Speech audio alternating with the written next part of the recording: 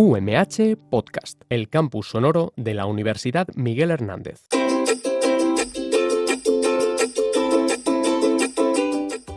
Infoaula, de las aulas a las ondas.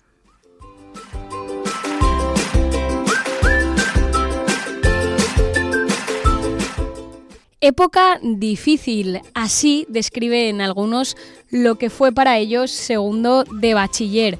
Para otros no fue para tanto.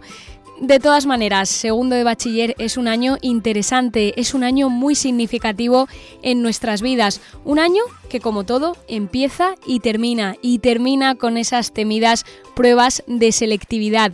Hoy el programa de Infoaula está dedicado a estos exámenes, pero a verlos desde una perspectiva un poco más diferente, a contarles a nuestros estudiantes preuniversitarios, para los que se hace este programa semanal de parte del Servicio de Comunicación de la Universidad Miguel Hernández, que somos mucho más que lo que digan nuestras notas de selectividad, que podremos hacer en la vida lo que nosotros queramos, que esto simplemente es una prueba para la que hay que prepararse, para la que hay que estudiar un poquito más de lo que llevan estudiando todo el año, pero que todo al final saldrá bien. Y el año que viene seguro que tenemos a todos esos estudiantes que se examinarán los próximos días corriendo por las aulas de la Universidad Miguel Hernández, por las aulas de cualquier universidad que ellos elijan. Así que pónganse cómodos porque hoy vamos a hablar de selectividad, pero también de muchas más cosas, de música, de ingenierías,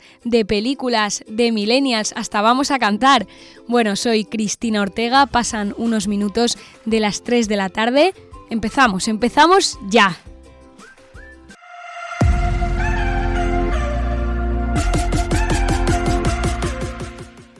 La entrevista.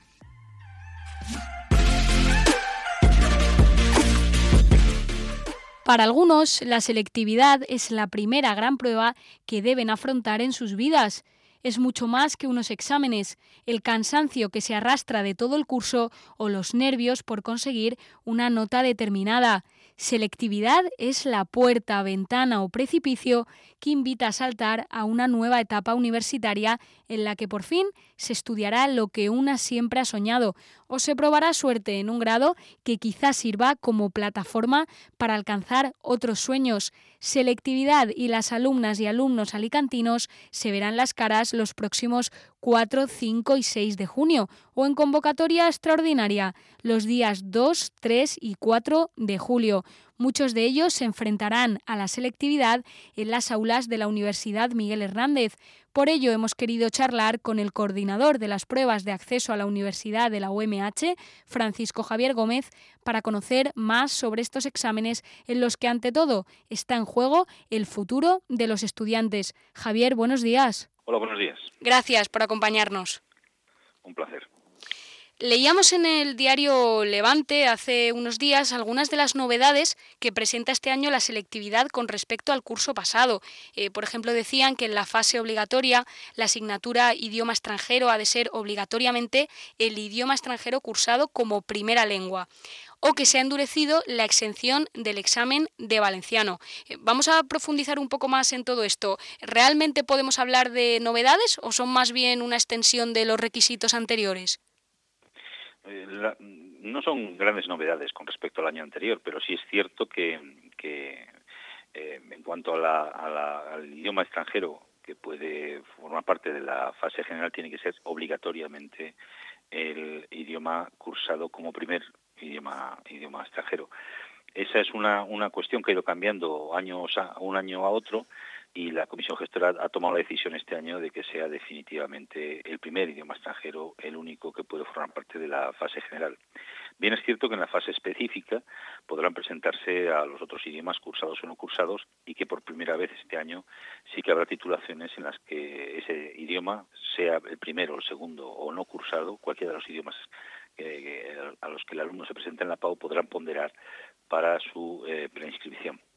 Y en cuanto a la exención del valenciano, sí que ha habido una ligera variación en la que lo que se exige es que haya una declaración expresa por parte de la Dirección General correspondiente de exención del alumno, al menos en alguno de los últimos 3 años es decir, cuarto de la ESO, primero de bachillerato o segundo de bachillerato. Si el alumno tiene declaración de exención en cualquiera de esos 3 años, quedará exento del examen de valenciano en la PAU.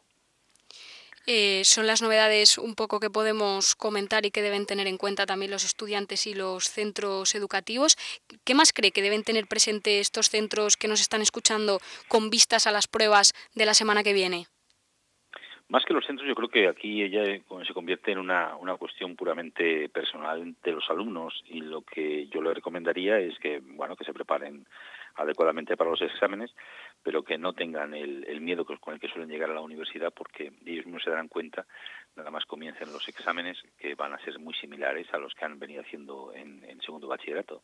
Como no puede ser de otra forma, son alumnos que van a examinarse de la PAU habiendo aprobado el segundo bachillerato, y lo lógico es que la dificultad de los exámenes sean similares a los exámenes que han realizado en su centro. De hecho, muy probablemente habrán practicado con exámenes de la PAU de otros años en cada una de las asignaturas, con lo cual eso debería de ser una ayuda para ellos para realizar las pruebas con cierta seguridad. Faltan muy poquitos días. ¿Cómo van los preparativos en la Universidad Miguel Hernández, que es una de las sedes que acoge estas pruebas? Pues prácticamente tenemos todo más o menos organizado. Tenemos preparados ya las 11 sedes y los nombramientos de los vocales. Ha habido algunas bajas que ya hemos cubierto, con lo cual yo creo que estaremos en condiciones de realizar las pruebas sin incidencias a partir del martes a primera hora. Una cuestión que suele preocupar un poco a los alumnos tiene que ver con el DNI, con la identificación. Escuchaba en entrevistas pasadas que ha concedido usted a algunos de los compañeros también del Servicio de Comunicación que el comité organizador de la UMH prevé soluciones para este tipo de incidencias, ¿no? Claro, tenemos que pensar que puede haber una situación de que un alumno por alguna razón pueda perder el DNI o no pueda identificarse adecuadamente en ese momento. Nosotros vamos a buscar una solución ad hoc para cada uno de esos casos, es decir, pues habiendo localizado quién es, el alumno tendrá que volverse a presentar, y entonces se le pedirá que se identifique con el DNI y con fotografía, y el tribunal comprobará de que no ha habido ningún problema en ese sentido. Queremos ser muy estrictos, porque es nuestra obligación, en el control de entrada a los exámenes, y no en ese sentido no vamos a bajar nuestro nivel de exigencia, pero sí es cierto que cuando puede ocurrir una situación extraordinaria, pues buscaremos una solución para ella. Es decir, que tampoco, si un alumno ha perdido el DNI, no le vamos a dejar entrar al examen. Es decir, se busca una solución que con todas las garantías de control permita al alumno hacer primero el examen y después que sea identificado. Por último, Javier, para ayudar a los estudiantes a preparar estos exámenes, la universidad ofrece el ya conocido Banco de Exámenes Resueltos de Selectividad. Para los que no sepan todavía de qué trata y se estén enterando ahora mismo, ¿qué objetivo tiene esta plataforma web? Pues los alumnos que ahora están preparándose para las pruebas están haciendo los exámenes de años anteriores, están buscando libros, están utilizando distintas herramientas para preparar esos exámenes. Y el banco de exámenes es precisamente eso, es una herramienta que ofrecemos, que nos parece que el hecho de que sea en formato vídeo en el canal de YouTube de la universidad puede ser mucho más atractivo para los alumnos y puede hacer mucho más fácil la comprensión de la corrección de los exámenes de distintas convocatorias.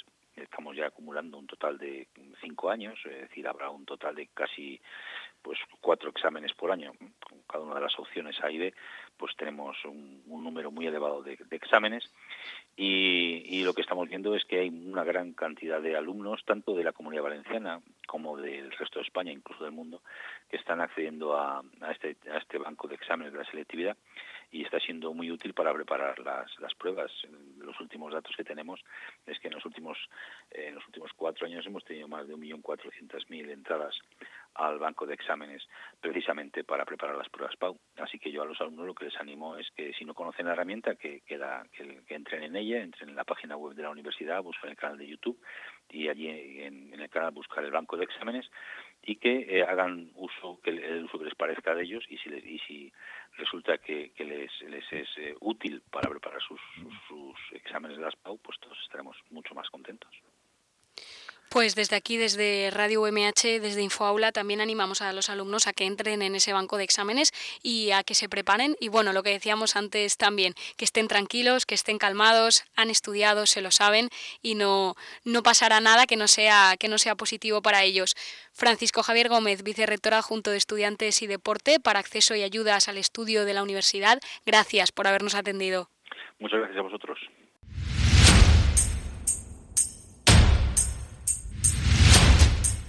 Primera línea.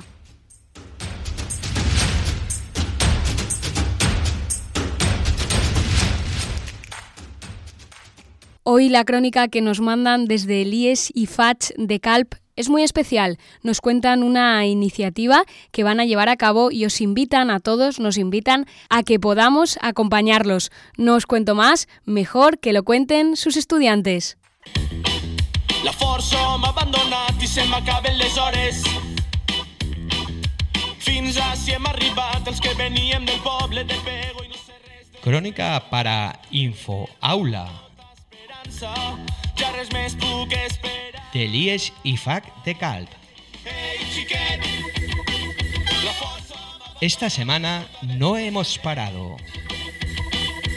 De com hem acabat. ¡Empezamos! Nosaltres que empunyarem el fusell. El viernes 24 de mayo vinieron a nuestro centro el grupo de música en Valencia, Reacció, los cuales han realizado una canción que se titula Los 5 de Pego, donde reivindican con sus letras la muerte de 5 ciudadanos de Pego que murieron en manos de la Alemania nazi de Hitler en el campo de concentración de Mauthausen. Primero fueron a la radio donde se les entrevistó. Posteriormente pasaron al salón de actos donde tuvieron una charla coloquio con más de 200 alumnos y alumnas que les realizaron preguntas como la formación de su grupo y temática de las canciones que tocan. También se interesaron la repercusión mediática que tienen, por ser un grupo bastante conocido, incluso preguntándoles los más atrevidos si ganan mucha pasta con la música.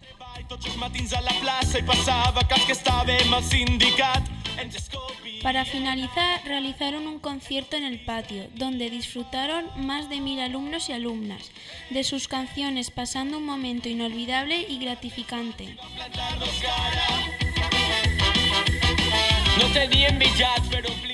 Otra actividad muy interesante que se realizó durante la semana fue una entrevista al grupo de teatro del Colegio de Educación Especial Garrasindi, con el cual tenemos el proyecto de colaboración entre centros, donde nuestro alumnado colabora en la obra Testime, que se estrenará el próximo viernes 7 de junio en el Salón de Actos de la Casa de Cultura de Calp a las 6 de la tarde, que os invitamos a asistir ya que molará mucho.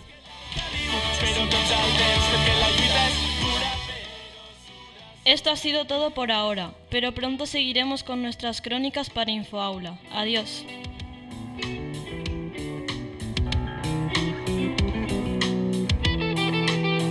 Pues ya lo han escuchado, Testime, que nadie se pierda esta fantástica obra que tendrá lugar el viernes 7 de junio, mucho después de las temidas pruebas de selectividad. Vamos a hablar precisamente de estos exámenes en nuestra sección Millennials, que empieza ya.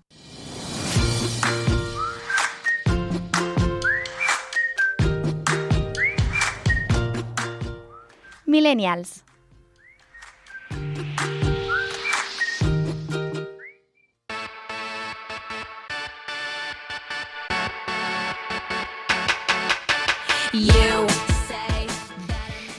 Bueno,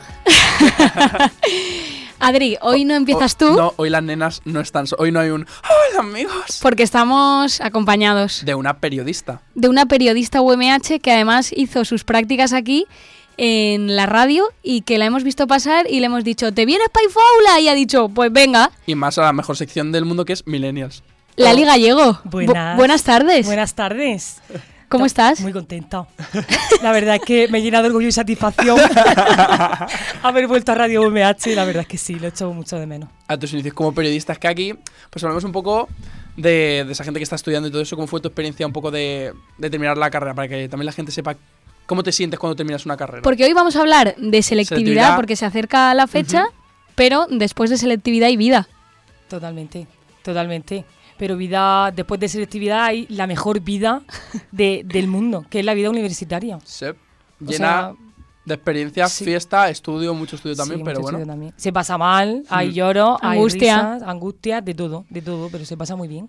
Y bueno, ya que te tenemos aquí, creo que como las 3 personas que estamos aquí presentes hemos hecho selectividad, podemos contar un poco nuestra experiencia de que sí, cómo lo pasamos mal, bien, tal. Sí, hoy vamos a darles ánimos a los millennials, que no es para tanto. Selectividad no es para tanto, es decir, yo digo que es más el drama, que los profesores te están diciendo, es que selectividad, y yo, mira, el próximo profesor que os lo diga, decirle, mira, cariño, eres un básico, cállate la boca, porque yo soy una diva y yo voy a sacar notaza en selectividad. Si tú a ti mismo te lo dices, lo vas a sacar seguro. Entonces, a ver, vuestra experiencia. Lali, ¿cómo fue la tuya en selectividad? Lali, cuenta la tuya porque creemos que puede animar mucho a la gente que está ahí.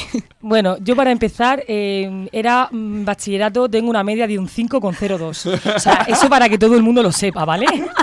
Y me aprobó en geografía ya, dijeron, venga, hija, vete porque me das pena, y ganas de llorar, ¿sabes? Gracias. Y entonces nada, pues me presenté, suspendí, yo nada, no pasa nada, ¿qué pasa? No pasa nada. Se suspende una selectividad por la emoción esa de haber aprobado bachillerato. Pero entonces, ¿podemos desmentir un mito que hay de que nadie suspende selectividad? Sí, yo la suspendí. De hecho, voy a decir la nota porque es que no me da vergüenza. Acabo de recoger mi título universitario, o sea, que no me da vergüenza un 3,9. O sea, de 14. Eso es calidad. De 14. O sea, ¿algún millennial estaba preocupado? Cero worries. No pasa nada. No, aquí está Lali Gallego para decirle que no se preocupe, que la vida sigue, que no pasa nada. Sí que es verdad que no estudié, tuve la emoción esa de aprobar bachiller, no me lo esperaba y dije, ya no hago nada. Igualmente, que así sepan que hay esperanza para todo, que igualmente hay un montón de estudios que hablan que el porcentaje, igualmente el porcentaje de suspendidos en selectividad es muy bajo, pero así que si alguien suspende no pasa nada, es algo que le pasa a muchísima gente. Y luego hay gente de la calidad de periodista como Lali, que después entró a la carrera, le ha gustado muchísimo, que es lo importante, y selectividad es un número que no te va a demostrar cómo eres como persona. No sé. Y luego aparte que hay otras vías para entrar a la universidad, que yo entré, ¿Cómo entraste al final? Yo entré con un ciclo superior. Hice marketing y como tenía mejor nota media que en el bachillerato porque me gustaba, me cogí la media del módulo de marketing, me sumé las específicas y entonces se me quedó en una nota bastante considerable para entrar a la carrera. Perfecto. O sea que no hago bien. El número da igual porque yo, por ejemplo, mis profesores siempre me presionaban, yo era un poco el caso contrario porque como que tenía la media muy alta y todo eso. Sí, yo también era el caso como Adri. Que están los profesores presionando, sobre todo me decían, no estudies periodismo, lo primero que tenéis que estudiar aquello que os guste. Con esa nota, ¿cómo te vas a ir a periodismo? Me decían a mí. Exactamente, me decían lo mismo. Finalmente, pues saqué muy buena nota, efectivamente. Pero os digo que selectividad no fue para tanto, fue peor el curso, la presión que te estaban metiendo, que dije, chica, disgustos innecesarios con lo que me gustaba a mí irme de fiesta, que yo aún así me iba de fiesta todos los fines de semana. Os recomiendo hacer cosas que os despejen. Id a ver una serie, perread muchísimo en la vida, o sea, el dembow está para algo, Vale, pero no, la típica gente flipada que el día antes de selectividad decía, yo es que he salido hasta las 4 de la mañana de fiesta. Yo me fui de fiesta los 3 días de antes. O sea, el típico flipado tú. Sí. Pero porque tú eres un caso excepcional porque sacas todo 10s. No digas eso, no digas eso. De verdad. Sacas todo 10s, admítelo. No, todo no. Vale, no, algún 9 hay por ahí. Que no. ¿Qué no sacas? No, dejadme en paz. Bueno, el segundo no pasa nada, pero sí, es bueno. Si lo malo soy yo, o sea que no... No hay nada malo, Pero que me daba así un poco de vergüenza porque a veces yo no era muy aplicado de estudiar muchos días y pues me iba bien y eso a veces me sabía mal por la gente que se estaba esforzando y tal. Una pregunta que tengo que haceros. ¿Cómo recordáis esos días? Yo me lo pasé muy bien. Porque yo me lo pasé muy bien. Pero los días que haces selectividad. No los que te descojonas. Súper bien. La gente de la clase. Sí. Yo me acuerdo en plan, sale al Andaluz y las Cortes de Cádiz, ya verás. Sí. Yo iba y al final salió. Y en filosofía, no sé. Y yo llegué en selectividad. Yo en literatura universal cayó los 2 que me había estudiado y me levanté y dije, ¡hemos triunfado! Y el profesor de la primera fila me dijo, ¿tú? Y dije, no, perdón, lo siento, ha sido la emoción. Y me volví a sentar, pero dije, o sea, ¡viva literatura universal! O sea, era una emoción. En literatura me salió lo que me había estudiado. Y como con mucha emoción, pero comparte porque te sientes como parte de un colectivo. Es como cuando encuentras a tu gente. Dices, esta gente es de mi movida. Esta gente yo puedo compartir mis desgracias. Porque tú te piensas que eres la persona más desgraciada del mundo y que vas fatal, pero luego empiezas a comentar, no, es que yo me he dejado 8 temas de economía y yo apoyo 5. Un saludo desde aquí a la chica que en el baño de la Universidad de Alicante me dijo que iba a caer Madame Bovary, que se la había preparado, que yo era una desgraciada porque no me la había estudiado y luego pues la chica se levantó a los 10 segundos de que empezara el examen porque cayó Kafka y cayó Dante. Yo creo que, y también que es algo que se tienen que preparar porque es algo de lo que depende su futuro, pero que no se piensen que son mejor o peores por X nota, o que luego que nadie que saque más notas se piense más que es más que nadie, ni que alguien saque menos. No, porque luego a lo mejor entráis a la carrera, se os da peor o mejor, os desmotiváis, os motiváis más. Pensad que lo importante es que luego acabéis haciendo algo en un futuro que os llene y que digáis. Sí. Y que no sintáis presionados por la sociedad, sobre todo. Que hagáis lo que os guste y que no... Es que esto tiene salida, es que no tiene... Da igual, ¿te gusta? Hazlo. Ya encontrarás tú tu propia salida. Me encanta. ¿No? Es lo que hemos dicho un montón de veces en este programa, que al final ponemos demasiado el foco en qué quieres estudiar y no en qué vas a hacer para convertirte en lo que quieres estudiar. Exacto. O sea, hay más aspirantes a estudiante de medicina que futuros médicos o médicas. Efectivamente. Porque hay mucho... No es que yo quiero estudiar medicina o yo quiero estudiar DADE, pero ¿tú qué quieres ser después? Obviamente, pues quiero médico... ser abogado, vale. Pues ¿qué vas a hacer desde primero de carrera para terminar siendo abogado? Independientemente de ir a las clases. Eso todavía no se nos dice. O dentro, por ejemplo, nosotros estamos en una carrera que nos permite desde primero empezar a hacer cosas relacionadas. Prácticas. ¿Quieres ser periodista? Pues, chica, pues hacia adelante, empieza a hacer cosas que estén relacionadas. Móntate un blog. Claro, no sé. exacto. Yo qué sé, lleva tu Instagram de forma profesional. Y una cosa que os quiero preguntar, porque esta última semana me da un poco la sensación que entre la gente hay como un sentimiento de que los compañeros son rivales, y yo creo que los compañeros tienen que ser colegas. Entonces, en el colegio, en el instituto, no se tiene tanto esa sensación, pero en la universidad, le preguntes a quien le preguntes, de la carrera que sea, todo el mundo dice, no, es que aquí la gente... Entonces... Yo quiero luchar contra eso ya desde que están en bachiller y entran un poco que vean a la gente como compañeros. No sé si vosotros habéis tenido la misma sensación o creéis que existe. Sí, efectivamente yo creo que existe, pero vamos, 100%. ¿Qué pasa? Que yo he tenido la suerte de que a mí no me ha tocado. O sea, yo he tenido una clase universitaria en la que mis compañeros, lo que haga falta, lo que necesite, y he tenido mucha suerte, pero yo sé de muchas carreras universitarias y de muchas clases, etcétera, que la vida es imposible. Igual, yo en parte lo que es con la carrera he tenido suerte. Sí que es verdad que notaba ese ambiente más en primero de carrera, como que no nos conocimos y era mucha competitividad, y el periodismo es una profesión como muy egocéntrica, por desgracia. El egoperiodismo, lo decimos siempre. Pero yo también lo noté más en segundo bachillerato, porque sobre todo la gente que a lo mejor... que los profesores, entre la gente que sacábamos en 9 y todo eso, siempre estaba el tema de la matrícula, el tema de que en selectividad antes, como que luego estaba la presión de a ver quién va a sacar más 12, más 13, más 11, como que... Y te metía mucha presión, y yo le decía a amigos y amigas, como, y a mí me da igual lo que tú saques, si yo lo que quiero es entrar a mi carrera. Y digo, mi carrera es un 8, digo, mientras que entres, si tú quieres hacer medicina, saca tú el 13, si a mí me da igual. Yo es que era más pasota, pero sí que en un momento noté la competitividad en el mayo de segundo bachillerato, que los profesores ahí, es que muchas veces es por parte de la docencia que meten mucha cizaña. Y la cosa, pues si luego vais a acabar todos de fiesta en verano, que luego pues sí. de verdad, ese verano, el verano más mejor verano largo de tu vida es ese. Porque terminas el 8 de junio y hasta el 10 y pico, 20 de septiembre no empiezas. Y encima, en mi opinión, al menos por mi parte, fue de los mejores veranos de mi vida, porque me pegué viajes, fiesta, me entretuve mucho. Así y como que aprobar en junio, no hagáis como yo, que tuve que presentarme en septiembre. Además la hice 5 veces. Ella es una superviviente. Sí, pero hoy vienes de recoger tu título de periodismo. Sí. Hoy y además podemos decir que estás preparando posiciones, estás trabajando, estudiando idiomas. Todo. O sea, al final... Es una nota, y es lo que hemos dicho alguna vez, Adrián, tú y yo, en esta sección, que hay gente que sirve para unas cosas y nos empeñamos tanto en que haga todo, cuando igual es el mejor o la mejor en una cosa. Totalmente. Y te condiciona el no haber sido bueno en otros ámbitos que te han exigido. Nuestra Lali, como que siempre será Radio VMH, porque quien ha estado en Radio VMH siempre será Radio VMH, sí que no se merece un efecto especial por nuestra parte de aplausos radio. En Infoaula se aplaude así. Ojalá hubierais visto la cara de meme de Chris. Os voy a despedir ya, os quiero mucho, pero os voy a despedir ya. Perfecto. Pero os voy a meter en una trampa ahora mismo. Los dos cantáis súper bien. Ya me están mirando con cara de... Venga, Adrián, que tú has cantado en esta sección, ¿eh? No, pero nunca he cantado en serio. Entonces, os pido que hagáis... ¿Sabes qué pasa? Sí, venga, no me cuentes rollos. Al menos una estrofa para despedir este Infoaula, para dar... O sea, esta sección, Infoaula sigue, para dar al menos un consejo... O sea, un consejo no, al menos que sirva como impulso este canto final para los estudiantes que están a punto de hacer la selectividad. ¡Cabrón, tío, joder! ¡Yo no canto ni de coña! I'm a survivor, I'm gonna make it, I will survive, keep on surviving, I'm a survivor.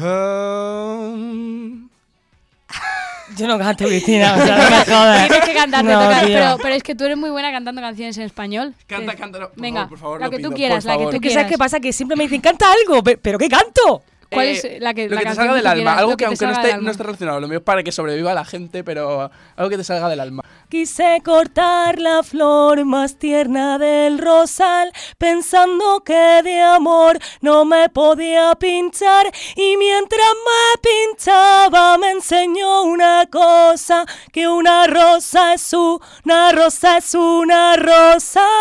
Dios, ¡ole! ¡Ole! Muchas gracias. Pues si la que canta bien eres tú, yo no tengo ni idea. Muchas gracias a los dos. Lali vuelve pronto. Adrián, tú, desgraciadamente, la semana que viene estás otra vez aquí. A mí me tienen raptado en Radio VMH. Gracias. Muchas gracias. Nada, a ti.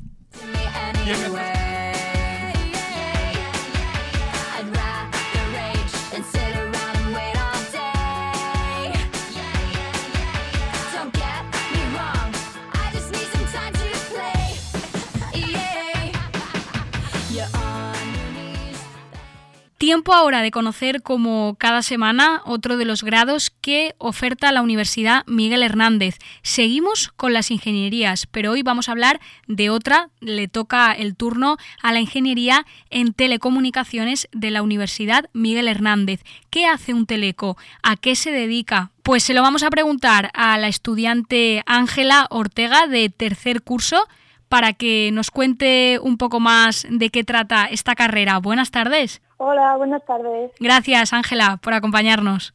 A vosotros. Bueno, ¿realmente a qué se dedica un ingeniero en telecomunicaciones? Porque nos contabas fuera de micros que la definición de telecomunicaciones ha cambiado mucho, se han añadido otros conceptos, pero ¿a qué se dedica realmente? Pues realmente hoy en día una ingeniera de telecomunicaciones es difícil concretar un puesto único de trabajo. Hoy en día está cambiando y avanzando la tecnología a pasos agigantados y a día de hoy, al menos yo creo que es difícil definir un puesto único para un ingeniero de telecomunicaciones, ya que abarca tantas ramas, tantos ámbitos, que puedes al final trabajar dentro de siempre lo que te guste en cualquier puesto de trabajo del sector. En tu caso, ¿a qué te gustaría dedicarte cuando termines la carrera o qué ramas a día de hoy te atraen más? Pues es una muy buena pregunta. Ahora no sé muy bien, pero sí que estoy descubriendo poco a poco, sobre todo en estos últimos años de la carrera, sobre todo lo que más me llama la atención y siento mucha curiosidad es cómo está avanzando el tema de las redes móviles, en concreto el 5G, el Internet de las cosas, los vehículos conectados y también la parte más física, digamos, también que tocamos en la carrera, que es la parte de radiación, propagación, las antenas, todo eso hasta a día de hoy es lo que más me llama la atención. Entonces, supongo que irán los tiros por ahí. Además, Ángela, eres delegada de tercer curso. Cuéntanos un poco, porque no solo te has dedicado a ir a clase y ya está, sino que también te has metido en el mundo de la delegación. Sí, bueno, o sea, yo me considero una persona muy activa y que si veo algo que se pueda mejorar o cambiar, o sea, soy la primera que está ahí luchando un poco y nada, representar a mi clase, pues es un poquito el cómo aportar mi granito de arena en la docencia en la universidad. Ángela, para todos los estudiantes preuniversitarios que nos estén escuchando, ¿por qué recomendarías estudiar esta ingeniería en lugar de otra? En mi caso fue porque sí que tenía claro una ingeniería, pero estaba ahí con dudas y yo, en mi opinión, lo que hice fue mirar las asignaturas y más o menos las que me llamaban un poco la atención, pues escoger, pero el paso fue porque desde pequeñita yo siempre me he interesado mucho por cómo funcionan las cosas, sobre todo los móviles, el cómo hacer una llamada a otra persona que está en la otra punta del mundo y que te conteste. Es la curiosidad y por el querer conocer, sobre todo dar respuesta a la tecnología que nos rodea hoy en día, fue porque decidí coger telecomunicaciones. Bueno, pues yo creo que con tu respuesta ha quedado muy claro la vocación que tienes y la pasión que sientes por todo ese mundo de la tecnología. Ojalá que en unos años podamos volver a hablar contigo y nos cuentes más cosas sobre la red 5G o todas las cosas que estés investigando. Eso espero. Pues Ángela Ortega, estudiante de Ingeniería en Telecomunicaciones, gracias por habernos acompañado en InfoAula. Muchas gracias a vosotros y por hacer este proyecto para que llegue de verdad de boca a boca lo que es la ingeniería y el cómo se estudia en la Universidad Miguel Hernández. Si eres docente y estás desarrollando una actividad que merezca ser contada, InfoAula es para ti. Si quieres que tus estudiantes se conviertan en periodistas y nos cuenten lo más interesante de tu centro, ¿a qué esperas? InfoAula UMH, de las aulas a las ondas. Pues vamos a conocer ahora, como hacemos siempre, la perspectiva de un alumni UMH que puede contarnos esa experiencia, todo lo que pasa después de acabar la carrera. Él es Alejandro Cámara. Buenas tardes. Hola, buenas tardes. Alejandro, ¿cómo fue tu experiencia cursando el grado en Teleco aquí en la Universidad Miguel Hernández? Pues la verdad es que acabé muy contento de pasar por la universidad, sobre todo por la gente que conocí y lo que aprendí allí en los edificios. Antes hablábamos con la alumna que entrevistábamos, que era delegada, y nos contaba que era delegada de su curso y que siempre que pudiese hacer algo por su clase se iba a presentar, iba a estar involucrada en este tipo de proyectos. Creo que en tu caso también es así. Tú estuviste muy metido también en delegación, ¿no? Así es, y de hecho fui delegado de clase, subdelegado en otro de los años, y estuve bastante involucrado, sobre todo en la parte de organización de actividades, como el concurso de grupos de música, el concurso de puentes hechos con palillos de helado. Y creo que es algo de lo que más me aportó en la universidad y después de la universidad.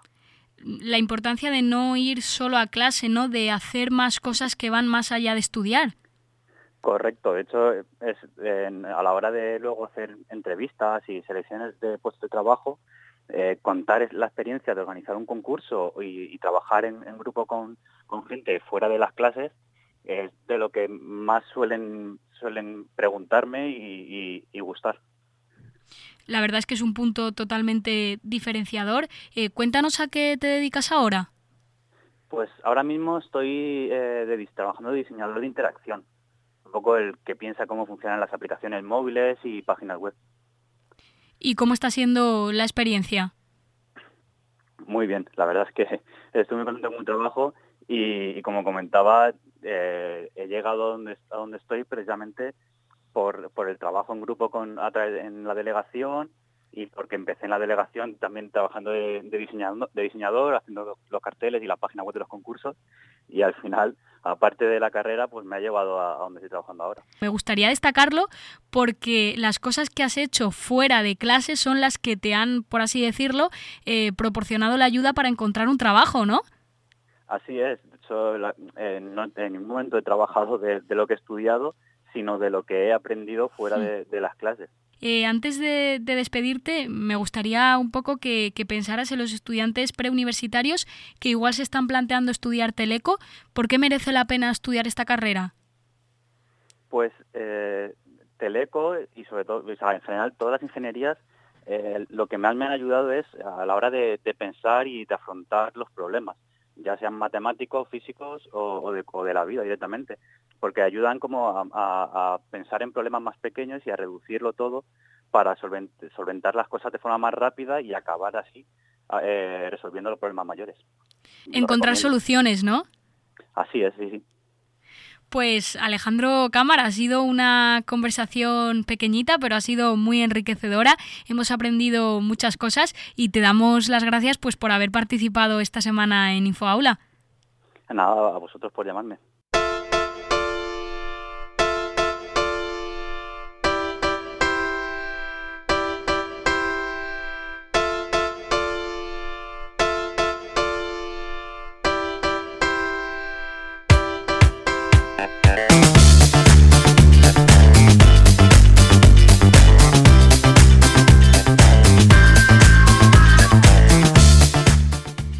Pues una vez más tenemos aquí sentado en los estudios de Radio UMH a José Antonio Gil. Jojise, buenos días. All right, muy buenos días, un placer, sí señor, regresar a Infoaula, vamos, mi segunda casa como la UMH, qué gusto estoy. Viene a ponernos un poco en antecedentes sobre lo que se lleva ahora de música y sobre todo pensando con vistas al verano, ¿verdad? Efectivamente, porque ya es 31 de mayo, estamos a tan solo un día de junio, que junio es un mes maravilloso, entre otras cosas porque son las hogueras de Alicante, ¿eh? Entre otras cosas. El verano empieza, aunque se podría decir que ya ha empezado porque con las temperaturas que hay y con el buen ambiente estamos ya todos con muchísimas ganas de pegarnos ahí unos buenos bailoteos y mover el esqueleto. He dicho esto porque era más bien lo que se decía antes y con las canciones que se bailaban antes. Y porque eres un poco viejoven. Me encanta, es cantidubi. Pues eso, hoy vengo a hablar de algo que me encanta, que son las canciones del verano, aunque acabemos un poco cansados y aborrecidos de ellas ya en agosto, septiembre. Yo creo que ahora a todos nos encanta y nos anima escuchar canciones del verano. Vamos a ir luego con las que vamos a tener en este verano. O sea, vamos a hacer un remake primero vamos a hacer un pequeño remake. Me gusta. Con lo que han bailado nuestros padres. Claro, y porque los millennials, estas canciones, o sea, si a nosotros nos parecen antiguas, a ellos, o sea, ni siquiera las conocen. No. O sea, quizá de oídas, quizá de los anuncios, porque luego sí que es verdad que se han puesto en algún otro anuncio, pero hay que saber de dónde venimos para saber hacia dónde vamos. Qué bonito. ¿Qué quieres escuchar? Pídeme. Pues nada, quiero saber dónde se ha ido Eva María.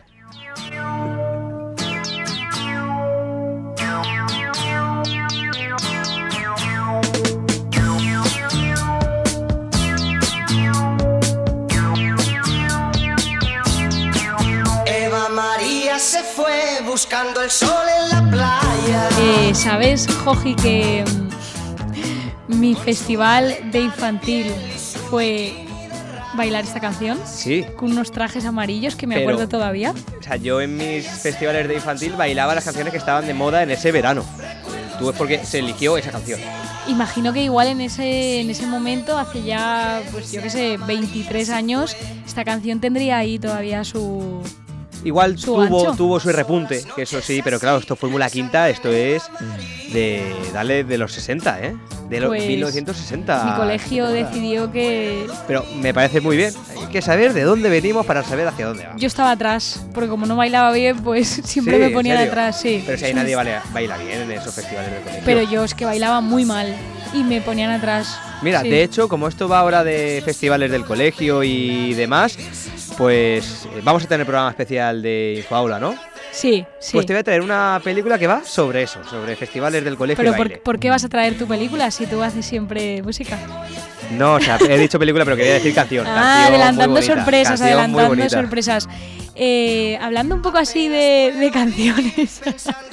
Es que me lío porque estaba antes hablando de No pasa nada cine. porque siempre damos pistas a los oyentes sobre cosas. No, pero yo quería decir canción, lo que pasa es que a veces me lío. Cuando quieres decir bus y dices ascensor, no sé por qué, a veces eso también me pasa.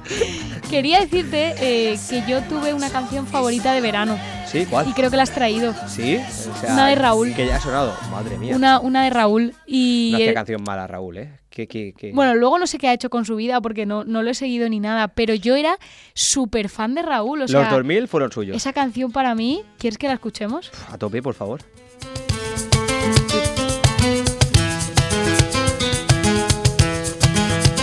Paso firme y elegante, la mirada interesante, van temblando las aceras al pasar de sus caderas. Yo la observo cada día cuando cruza por mi calle y construyo fantasías de locuras y diamantes y yo no puedo entender. Por favor, canta. ¿Qué me pasa con esta mujer?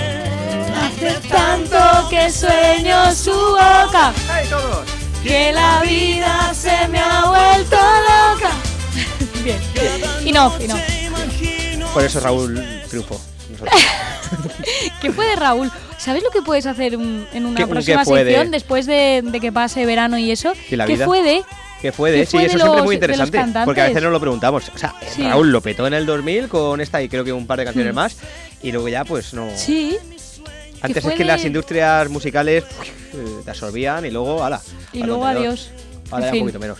Bueno, canción del verano. Esta fue en el año 2000, Soy de su boca, Raúl. Y lo que está ocurriendo en estos últimos años, especialmente, pues bueno, yo creo que de 2 hacia acá, es que no tenemos claro qué canción es la del verano. Por ejemplo, con Despacito y Luis Fonsi lo tuvimos claro, Enrique Iglesias y Bailando también, pero en estos últimos años no está del todo claro. Entonces yo traigo una lista de posibles canciones del verano para este 2019. Las vamos a escuchar. Vamos con la primera. Sí, venga, vamos a escucharlas un poquito cada una y que cada uno saque sus propias conclusiones luego. La primera, Pedro Capó, la canción Calma. Ya lleva un tiempecito, pero es que muy alegre y muy veraniega. Yo no la había escuchado. Siempre escucho canciones en exclusiva con tu sección. Primero, en Infoaula. Y al mirarte recordé que ya todo lo empieza así, flojita. Eso te iba a decir, que me dan ganas de... Esta es muy buena, sobre todo por el estribillo. Escapamos juntos, ver el sol caer. Ahora se anima. Ahora. Vamos pa' la playa, pa' curarte la ya sé cuál es. Bueno, vale. Sobre todo por ese estribillo de vamos a la playa, curarte el alma, cerrar la pantalla. Primera. Ahí se queda. Y la que yo creo que va a ser la canción del verano, si no lo es ya, es la siguiente, Don Patricio y Cruci Cafnotti, Contando lunares. Buongiorno, buonasera, los signori, la principessa. Non capito l'italiano, ma italiani della zona e il bambino Don Patricio e Cruci Cafnotti. Dalla piazza e dalla caletta per il mondo intero. Pizza prosciutto, pizza tropicale, banconato 50 Coca-Cola grande. Spero que disfruten del disco de Patri. Ven, te vacila un poquito. Solo por lo personaje que es Patri, sí, merece la pena ponerla. Sí, el videoclip increíble. Es que son 50 millones de visualizaciones ya en YouTube. Una canción que no deja de sonar, que triunfa especialmente en aquellos amantes de la música urbana, del trap, del rap. Y es que estos raperos desde Canarias, como son Don Patricio y Cruz Canofe, han conseguido, pues eso, llegar al corazón y a las caderas de millones de personas en toda España, y yo creo que esta va a ser la canción del verano. Sí, ¿no tienes más propuestas? Sí, pero ¿sabes qué pasa? Que ya son todas la misma. Y esta es la que rompe, porque al fin y al cabo Bailando consiguió romper, otras consiguieron romper, y esta es al fin y al cabo la que te parte un poquito los esquemas.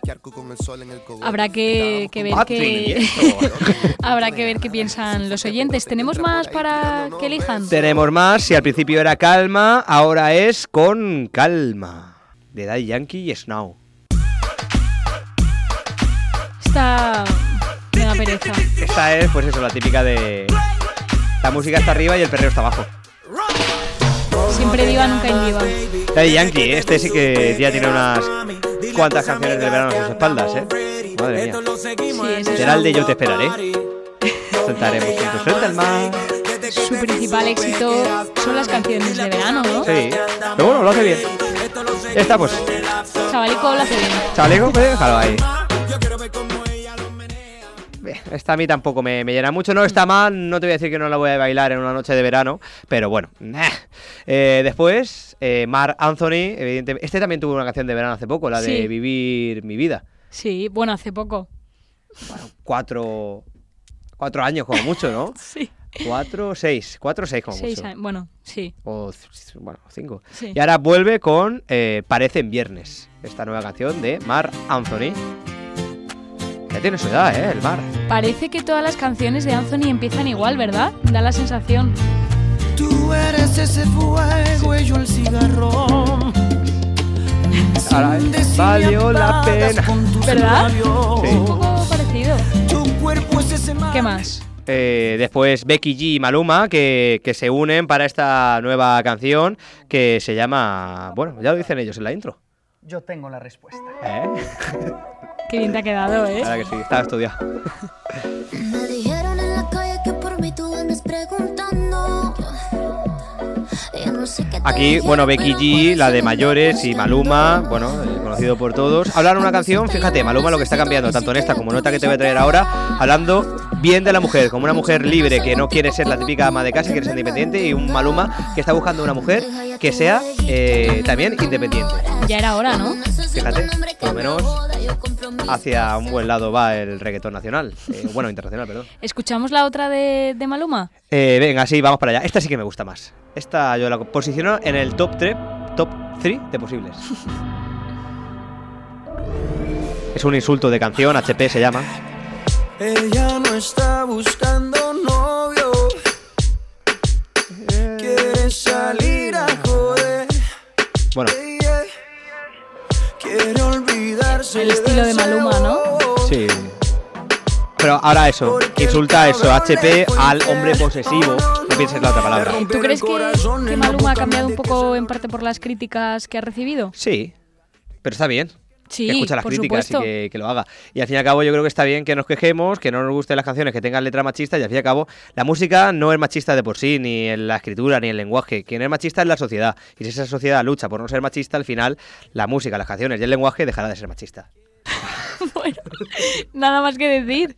Y ya estaría. No conocíamos tu vena feminista en Infoaula. O sea, soy feminista, pero lo que no me gusta del feminismo es que ataquen, por ejemplo, a obras literarias, a obras musicales, incluso al lenguaje.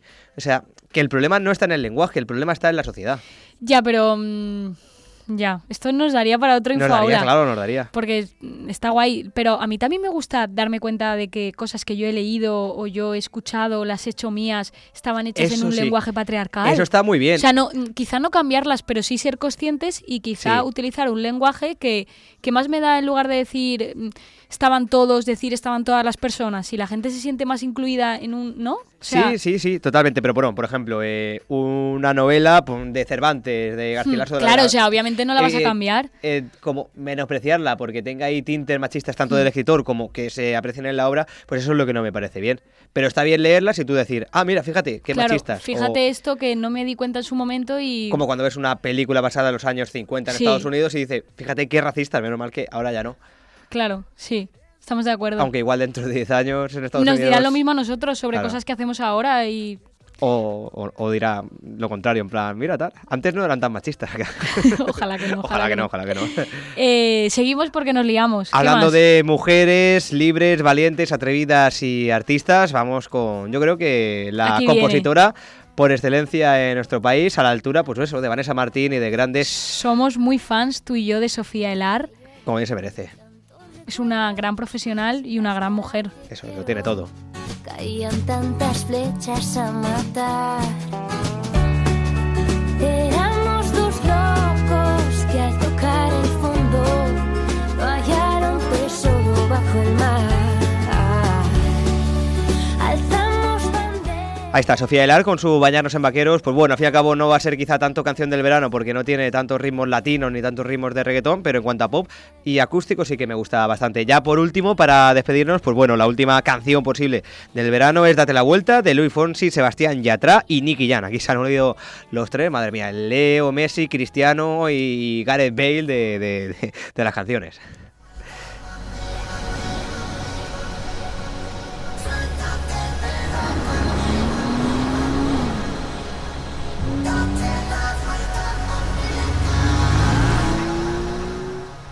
Tiene un inicio peculiar. Sí, muy techno. Parece que también Chimo Bayo ha metido baza ahí, ¿eh? Entonces, dejamos esta lista para que la gente decida si le gustan más las canciones que se proponen para este verano o las antiguas con Eva María, la de Raúl. Claro. ¿Tú con cuál te quedas en cuanto a esta posible lista, o sea, esta lista de posibles canciones del verano? Sofía Elar, siempre. Sí. Sí. La que más te gusta. Claro, es la que más me gusta. A mí con también. Respecto a canción del verano, pues quizá la de Pedro Capó, incluso la de Becky G y Maluma. Yo me quedo con la que esta. más me gusta, Bañarnos en Vaqueros. O sea, esta no, esta Luis Fonsi lo lleva intentando después de Despacito. Échame la culpa que sí que también, pero ya nada. La que más me convence como canción del verano y la que también más me gusta es la de Contando Lunares. Bueno, pues que los Pues vamos oyentes a ver. decidan. Mira, oye, nos vemos en septiembre. Gracias por venir, gracias por hacer Infoaula. Eso es. Y en septiembre ya decimos, oye, tenías razón o no tenías razón. Vale, te Ya tomo está. la palabra, ¿eh? Sí. Y que hagas un que fue de Y un que fue de. Eso, todo esto queda grabado. José Antonio Gil, gracias. Un placer y a nada, a disfrutar del verano. Me voy a la playa, con calma. Yeah, yo no cambio mi nena, con ella todo fluye natural, como una tibia en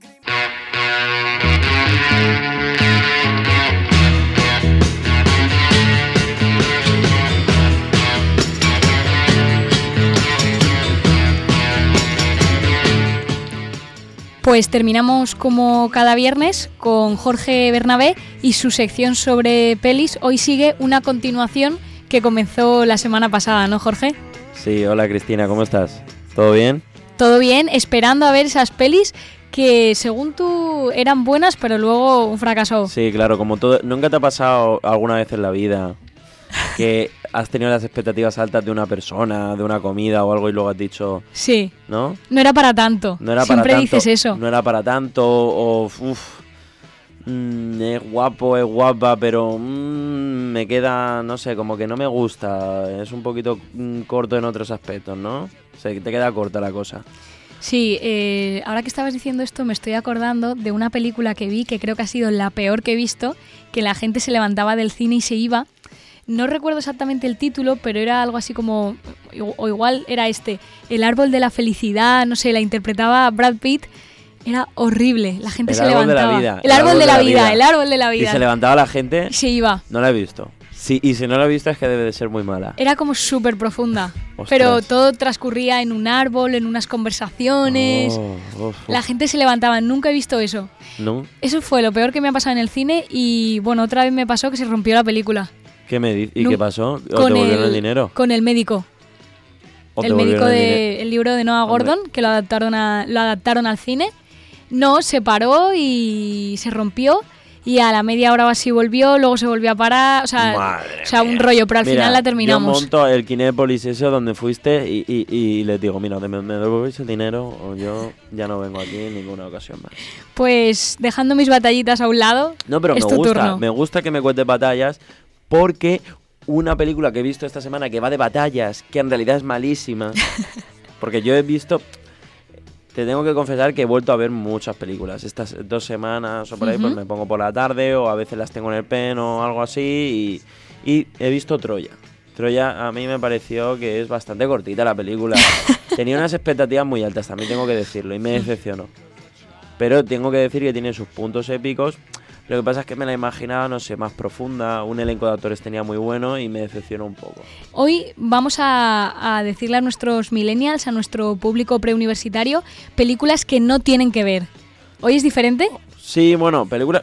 Tienes que ver todo, ¿vale?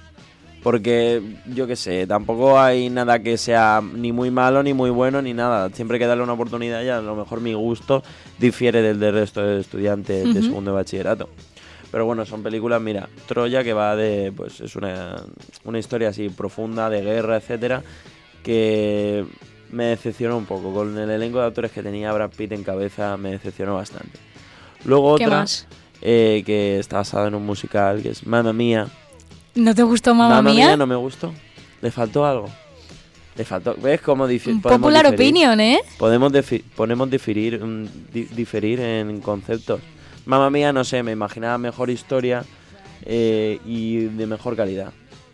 También vamos a Terminator Genesis, que es la de las últimas de Terminator, que ese también me provocó un pincho en el corazón porque yo había visto Terminator 1, que era increíble.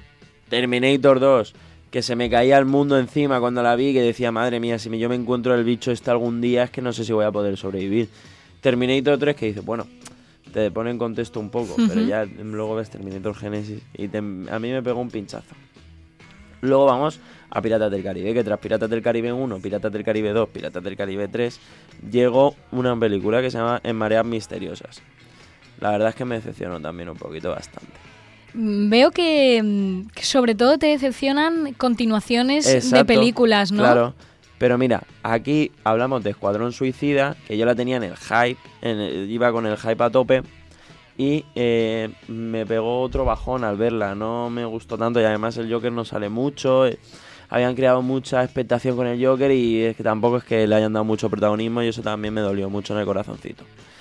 Luego tenemos la película 2012, que no sé si te acuerdas, que le dieron un bombo increíble, en plan, se va a acabar el mundo en 2012, tal, están cayendo pájaros en el norte de Michigan, están no sé qué, y salían las noticias, como que parecía que hasta las noticias, los informativos, estaban girando alrededor de esa película. Y pues nada, no pasó nada, estamos en 2019 y estamos a gusto, tú y yo estamos hablando, vamos a hacer un infoaula la semana que viene, y bueno, la película que está bastante bien, no la encuentro muy profunda. Me parece que es un despliegue de efectos especiales y poquito más. Quería proponerte, Jorge, ahora que has dicho esto de los informativos, como tú y yo somos de periodismo, si la semana que viene me podías traernos a todos los oyentes pelis de periodismo. Hombre, por supuesto. ¿Te parece? Hombre, claro, por supuesto, ni lo dudes. Ya se me acaba de ocurrir una, fíjate. No la digas, espérate a la semana que viene. Vale. Cuéntanos alguna más en un minutillo que te queda. Vale, y luego ya una que me acuerdo que fue la última que fui a ver al cine con una gran expectación, porque normalmente no suelo ver las películas con mucha expectación, porque luego me pegó... Fue Batman contra Superman. Yo fui a verla con mucha ilusión, me acuerdo con mis amigos, etcétera, y cuando acabó la película dije, bueno... Ha tenido sus efectos especiales que está bien, pero la historia de cómo Superman gana, de cómo Batman gana a Superman, de cómo tal, me pareció muy simple, una película muy simple y que tuvo mucho éxito en taquilla, como todas las que hemos nombrado antes, pero muy vacías por dentro. Aún así la recomiendo, Cristina, todo hay que decirlo, que a los estudiantes, a mis chavales... ya le llamo a mis chavales porque sí, ya son tus chavales. Les recomiendo que las vean y que ellos también hagan un ranking. Eso te iba a decir, que claro, o sea, recomendamos que las difusos. Vean para ver si están de acuerdo contigo o no. Claro, o porque para tú, por ejemplo, en Mamma Mía no has estado de acuerdo conmigo. No, a mí Mamma Mía me gustó. Claro. Y no sé, yo te puedo decir la película Roma... Me parece a mí un peliculón y a lo mejor a ti te parece muy cansina, ¿sabes? No la he visto porque me han llegado opiniones diversas y creo que para verano, con tiempo. No me veo yo un sábado por la tarde terminando de estudiar y poniéndome Roma. Creo que no es el momento, ¿verdad? Si vas a estudiar los sábados, no lo hagas. Época de exámenes, compartimos con los millennials este agobio de mayo y junio. Pues Jorge, te tomo la palabra. La semana que viene nos hablas de pelis de periodismo. Hasta entonces, que sigan tus batallitas. ¿Y algo más querías decir? Sí, hasta entonces. Y me gustaría decirle a los chavales que no se les vaya la cabeza como el protagonista de Memento y que sean como el protagonista de Una mente maravillosa. Bueno, pues me gusta esa reflexión. Que también se le va la cabeza, pero bien, chicos. Me gusta esa reflexión y ahí lo dejamos. Y además viene muy bien para esta época de estudio. Exacto. Que sean indomables como Will Hunting. Muy bien. Jorge Bernabé, gracias por ser tú también indomable y traernos un montón de pelis cada semana. Sí, muchas gracias, Cristina.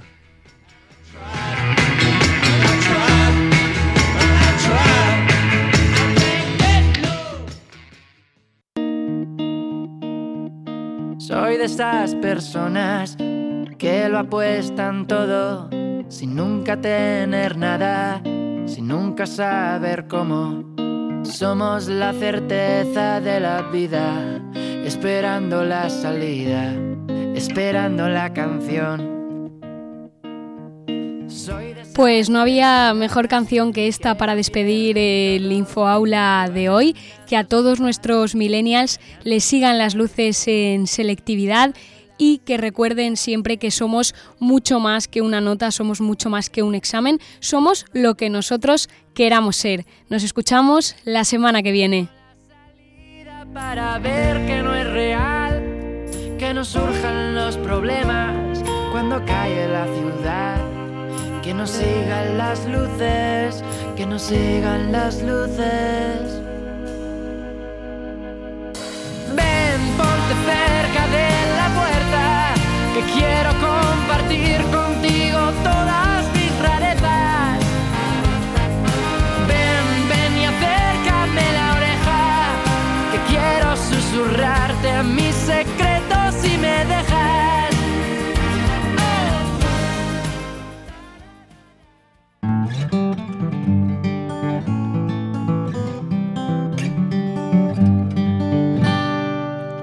UMH Podcast, el campus sonoro de la Universidad Miguel Hernández.